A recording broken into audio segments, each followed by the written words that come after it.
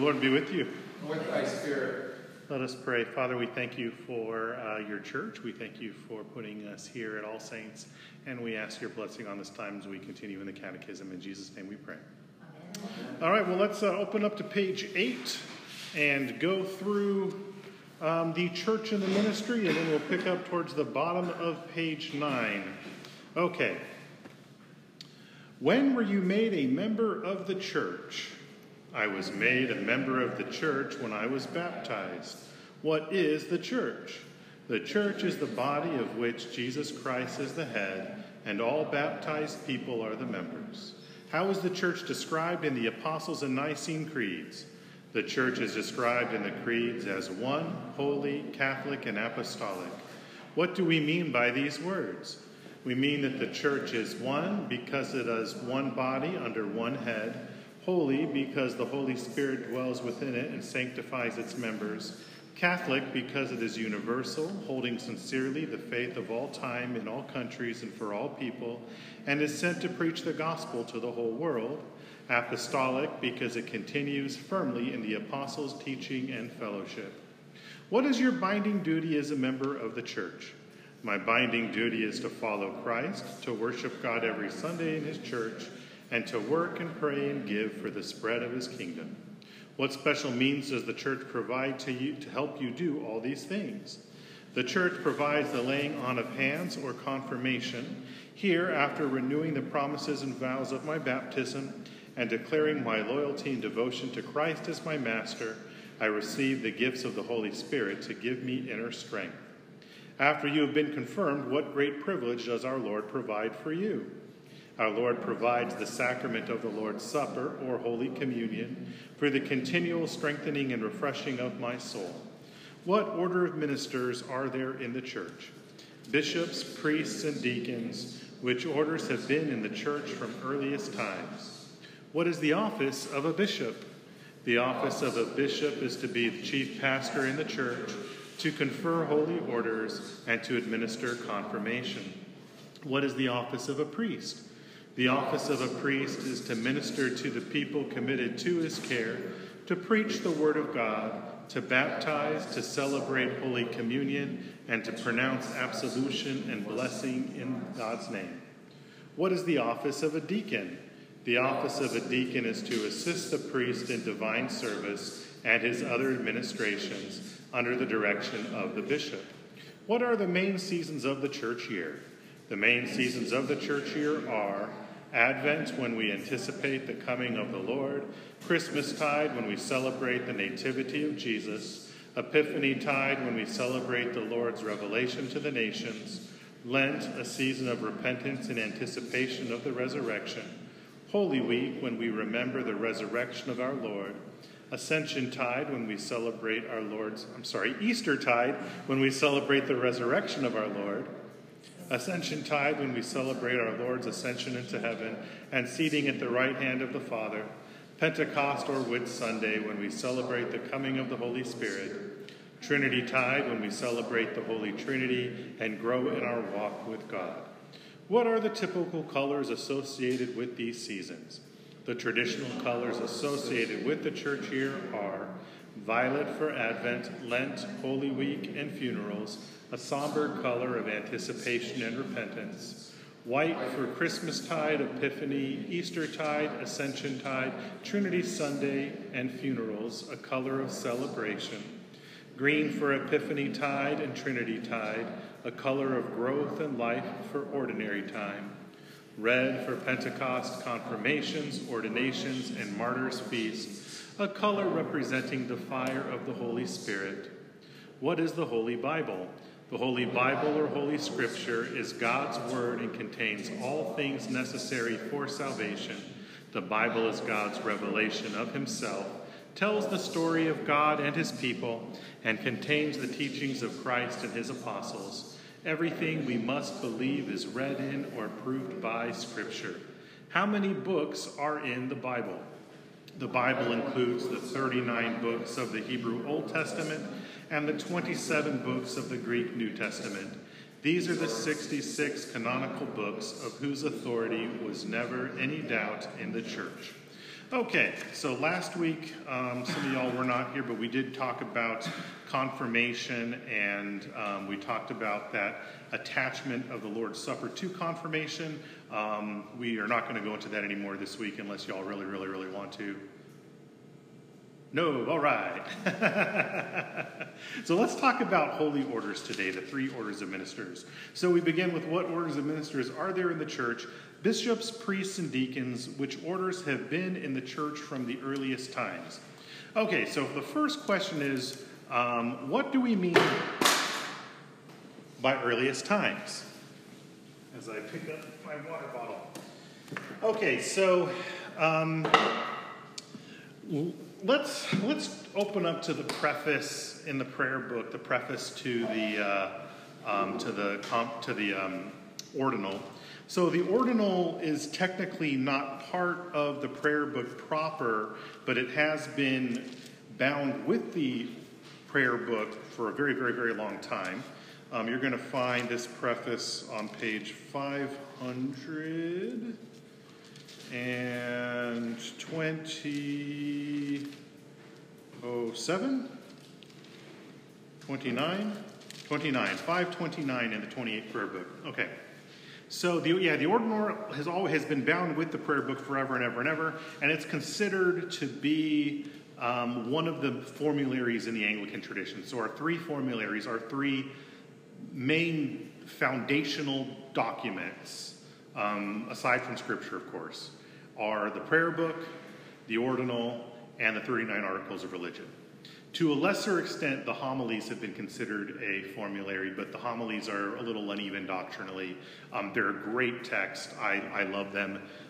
One of these days, I intend to either live stream or podcast morning and evening prayer, and I'll probably read from the homilies each day, one of the homilies, but that's after the girls are both a little bit older and life is a little bit more stable.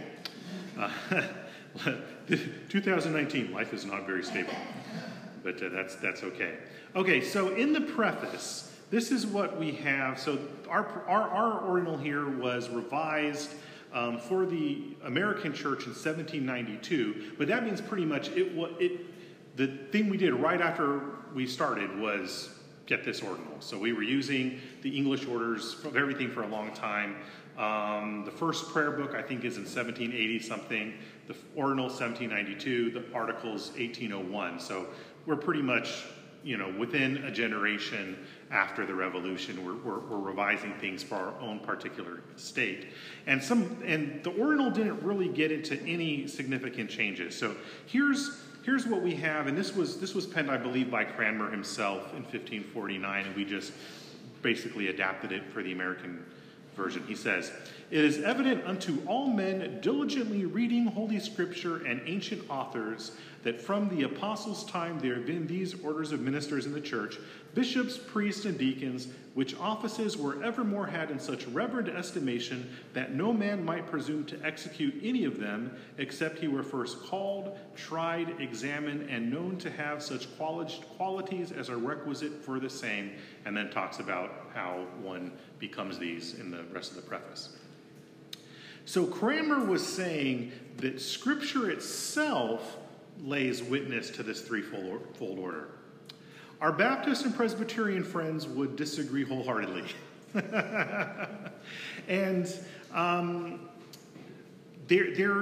here's the way we kind of unpack that. First of all, we do see in the Greek New Testament all 3 terms. Episkopos, which becomes bishop, it kind of gets corrupted into bishop, literally meaning overseer.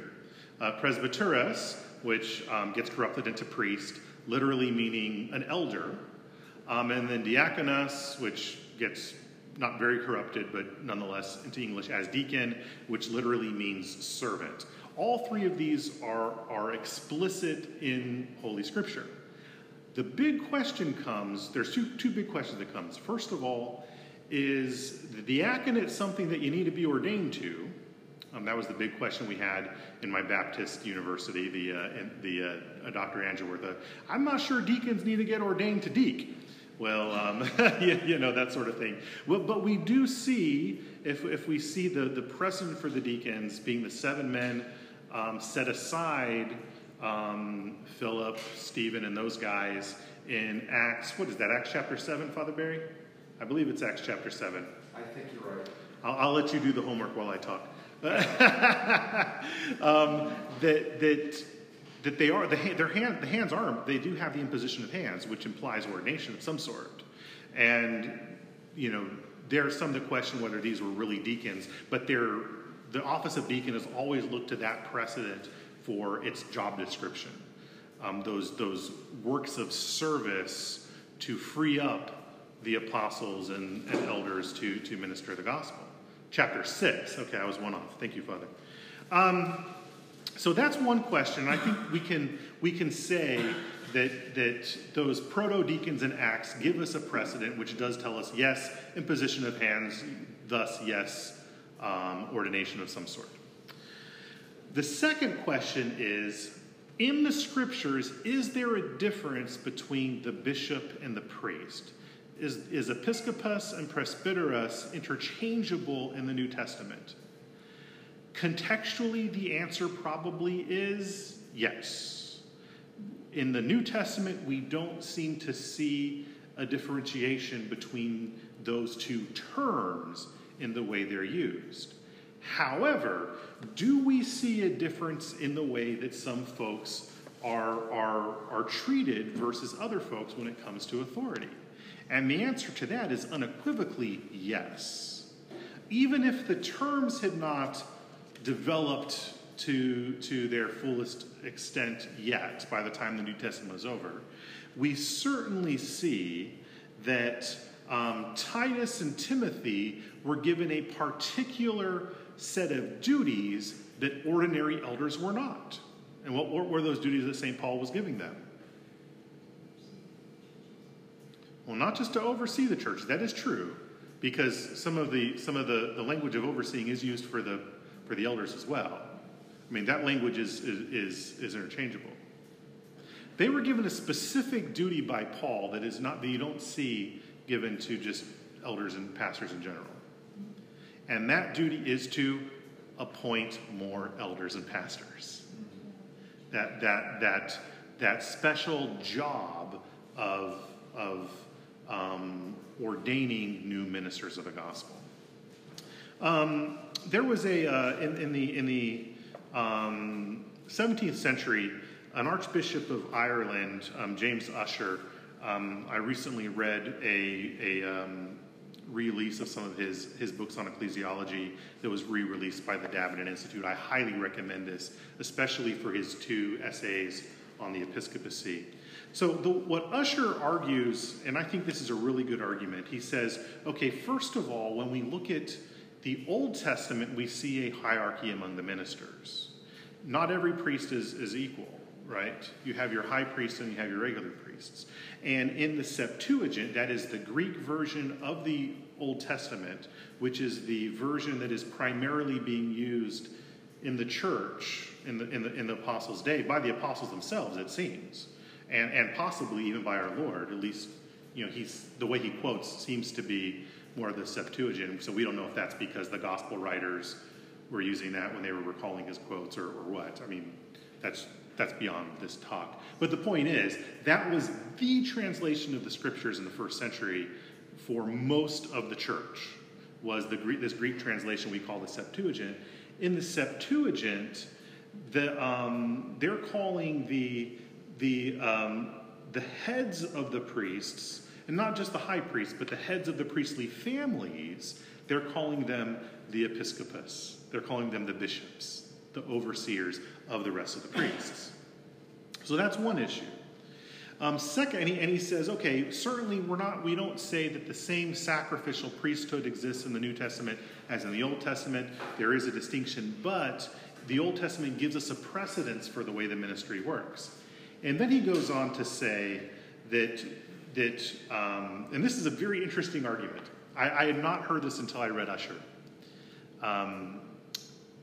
Then Ussher goes on to say that in the book of Revelation, when Christ is addressing the churches, he's addressing the angel of the church, and that's not a heavenly messenger, that's the bishop. And the idea being that he's addressing, from context, he's addressing a human leader. And we know from other places in scriptures that Ephesus and some of those other big churches had multiple presbyters there. So who is he talking to? He's talking to the presbyter that's overseeing all the other presbyters. And since in those days, episcopus and presbyterus are used interchangeably, Ussher's argument is that this word angel, which literally means messenger, representative, is being addressed to the guy that's functioning as the bishop in Ephesus, Smyrna, and all those other places. It's a very interesting argument. I think it holds some weight, and I do think we see from the context of Acts and the epistles that there are some leaders that have more authority than other leaders. Certainly the apostles do, but there's even some of the guys that are not apostles that are given a certain measure of the apostolic duties, specifically regarding appointing new ministers. But we also see Ignatius of Antioch, who's writing 12 years after the Apostle John. He was a disciple of John. That Ignatius is addressing the president of the presbyters, the guy that's overseeing the presbyters, as the bishop, as the episcopus. And that we really see that, and so Ignatius has this very famous phrase. In his letter to Ephesus, he writes to the priests, to the presbytery. He says that the presbytery in Ephesus was so conjoined with their bishops as the strings are with a harp. And then he says that is they're with an undivided mind, and he tells them to obey both the bishop and the presbytery with an undivided mind.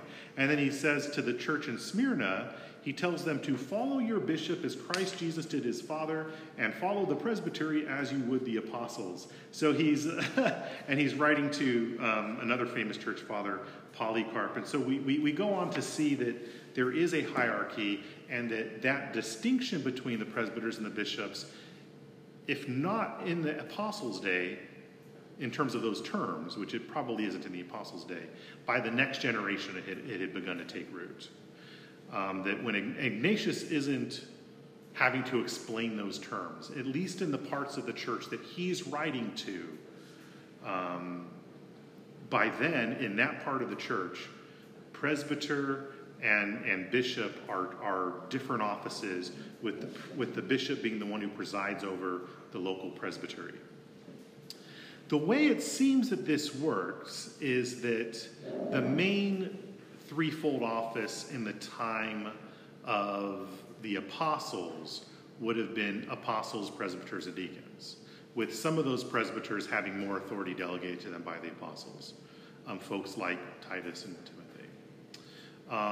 And that if there is any differentiation between a bishop and a priest, it's similar to how we would have one of our priests here locally as our archdeacon. So he kind of represents our local presbytery before the bishop. He presides over the meetings of the archdeaconry, that sort of thing. It seems that's the way it is in the apostles' time. By the next generation, it seems that things were beginning to get to the point where, with the exception of that idea that the apostles had that unique revelation of Christ, the apostles' authority has been delegated to the bishops. And so we do have those that are presiding over the presbytery have a certain measure of apostolic authority. By the time we leave the 2nd century, that's absolutely universal.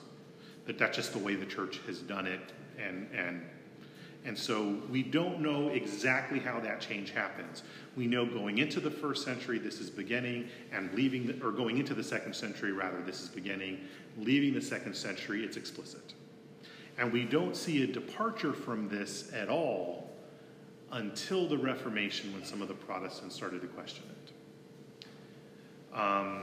Questions so far. We're going to spend a couple weeks on holy orders because there's a lot of history. This week is probably going to be mostly history, but we'll get into some other stuff. So any questions on that part, on the ancient part of the history? Okay, let's fast forward then to post-Reformation times. So in the Reformation, what happens is Rome is asserting more authority for the bishops, and specifically for the Pope, than what we see Scripture gives anybody, even apostles. You know, the Pope is having this unique authority as the representative of Christ, to have revelation in a way that we don't see outside of Scripture, that sort of thing. And he gives that authority or measure that authority to all the bishops. But the problem is they know from experience that the episcopacy is largely corrupt, and the papacy is super corrupt in those days. So how can you claim to have that level of special grace, that special revelation, that holiness, if there's no fruit of that in the way you're actually living? So that's the big question that comes up at the time of the Reformation. So most of the reformers say, they get this position that say, the episcopacy as a separate office can't be proved from Scripture, therefore we can't make it a must-believe issue, but it's the best way of doing things when you can have it done the right way. What happens is in the Lutheran world, so all the places that get influenced specifically by Luther, because pretty much early on we end up with two main branches of the Reformation, the Lutherans and the Reformed, and there's a lot of cross-pollination at the time of the English Reformation, but you really have basically two main branches of the Protestants, the Lutherans and the Reformed. In the Lutheran world, some parts of the Lutheran world were able to retain bishops because they had bishops that came over and defected from Rome. In Germany, that was not the case. In the Lutheran parts of what becomes Germany, none of the bishops came over, and so the Lutherans basically had to set up church without bishops, because the alternative was to be under Rome, who was so corrupt that it was problematic. In the Reformed world, they never really did have bishops that come across, with the exception of England, which, again, England it's kind of straddling the border between the Lutheran and Reformed world at the time. It's very much a bridge. Both the Lutherans and the Reformed looked to England at some point. We have letters from Calvin to Cranmer. We have letters between some of the Lutheran leaders and Cranmer, and even some going to Henry VIII himself. They're wanting to get the episcopacy back through England. But political fights and breakdowns in communication or various other extenuating circumstances, like the evidence is that the letters from Calvin to Cranmer got them, but then there was some big changes and he was never able to do anything about it. With the Lutherans, it was more Henry kind of got into a fight with some of the Lutheran princes. But basically because of earthly politics, this never gets implemented. Most of what we know from in the American context of Presbyterianism and Baptist life, which is our big Protestant world here in America, actually comes from internal fights within the Church of England. So later on, we're talking 17th century here. 17th century, so after things have settled down in England, you've got a group within the Church of England that is saying there's no difference from bishops and presbyters in the Bible, therefore we should not have a difference in this church, because if it's not in the Bible, it has to be wrong. So they were seeing the office of the bishop as inherently evil, because you can't make the clear-cut case from Scripture that there is that the episcopacy and presbytery are two completely different things. Similarly, you have another group of dissenters, which are those original London Baptists, who object to infant baptism, and they object to any sort of hierarchy beyond what happens at the local congregation level. They basically say the fundamental unit of the church is the individual congregation, and the individual congregation appoints its own leaders. Which is an argument you just really can't make from Scripture at all. I mean, I have never seen a good argument for that in Scripture.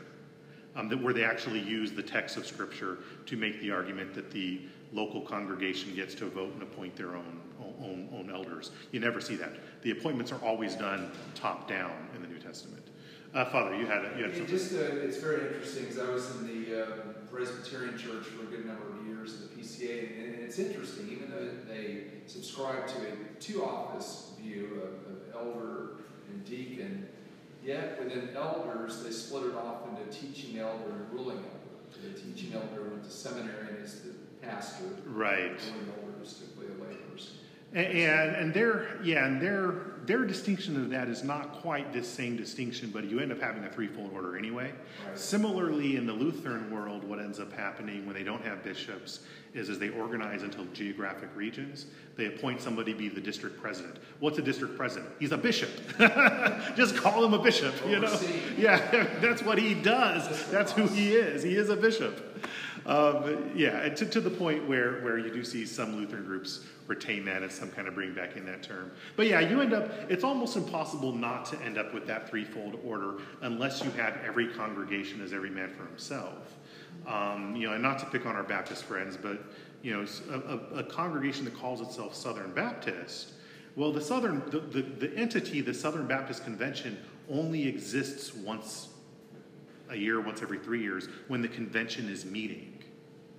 They may be churches that are affiliated with that convention, but there is not anything such as the convention except when the convention is actually meeting, because every congregation is independent. Oops. So that's what happens at the time of the Reformation, and our ordinal and our catechism basically point back to this older model saying this is the way things should be. Now, there was always a certain amount of charity until really the Oxford movement. There was a certain amount of charity towards other branches of the church that did not have bishops. So people from the continent. You have Richard Hooker, for example, saying, well, the Scottish and the French folk, they don't have bishops. It'd be better if they did, but we're not, that's really their business. We can't do anything about that here. Let's talk about our issues here. And that's the general attitude that the English church has towards churches that don't have the episcopacy, but are kind of within that greater Lutheran Reformed world. The radicals that come to be known as the Anabaptists, they just kind of get dismissed, period, because they do some weird stuff.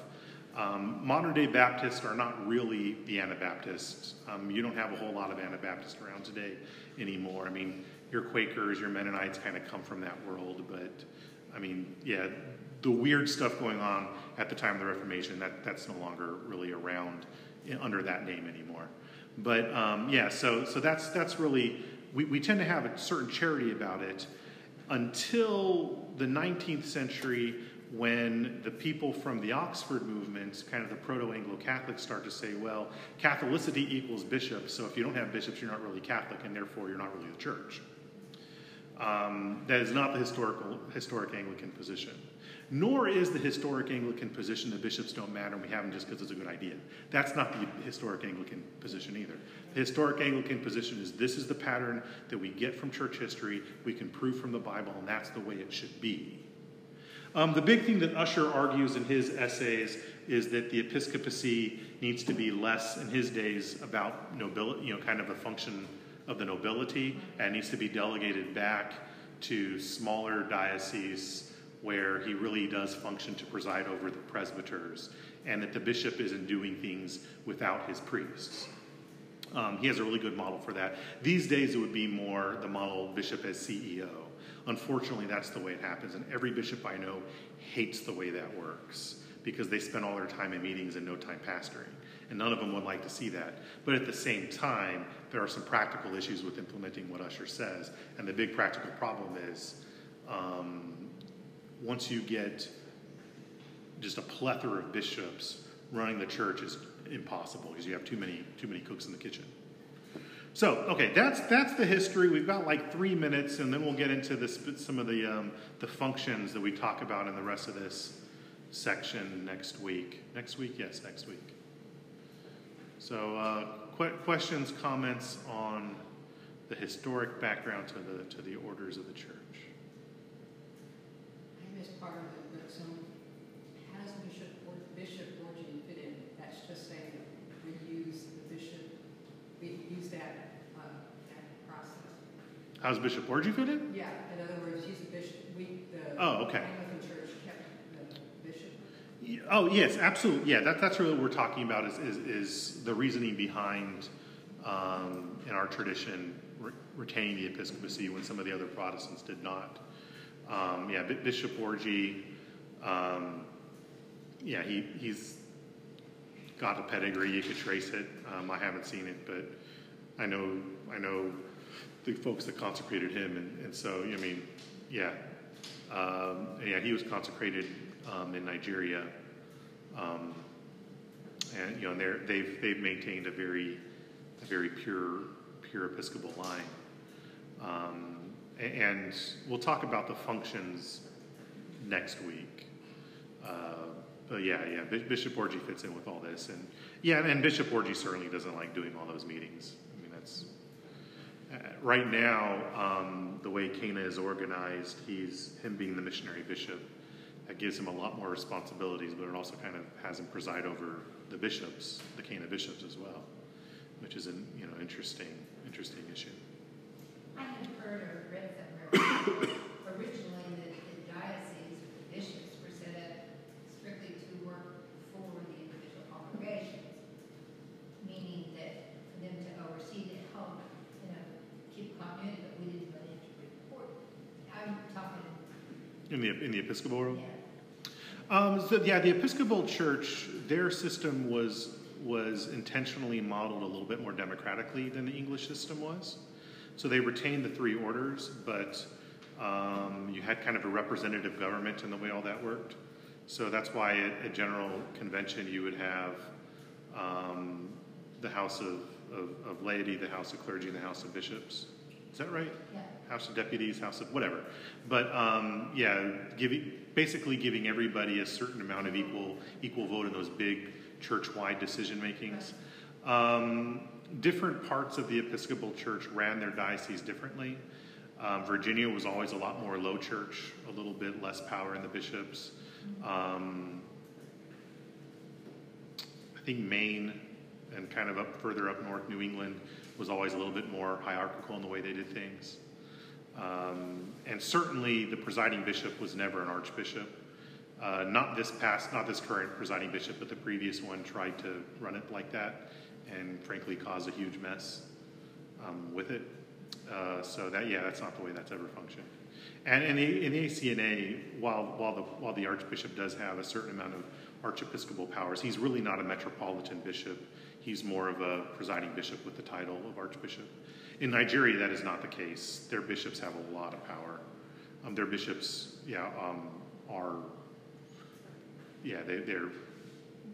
they're functioning very much in that English model. And there's some good stuff and bad stuff about that. And I don't have enough firsthand knowledge to really deal with that. But all right, well, we are at after 7, so I will see you all in evensong. God bless.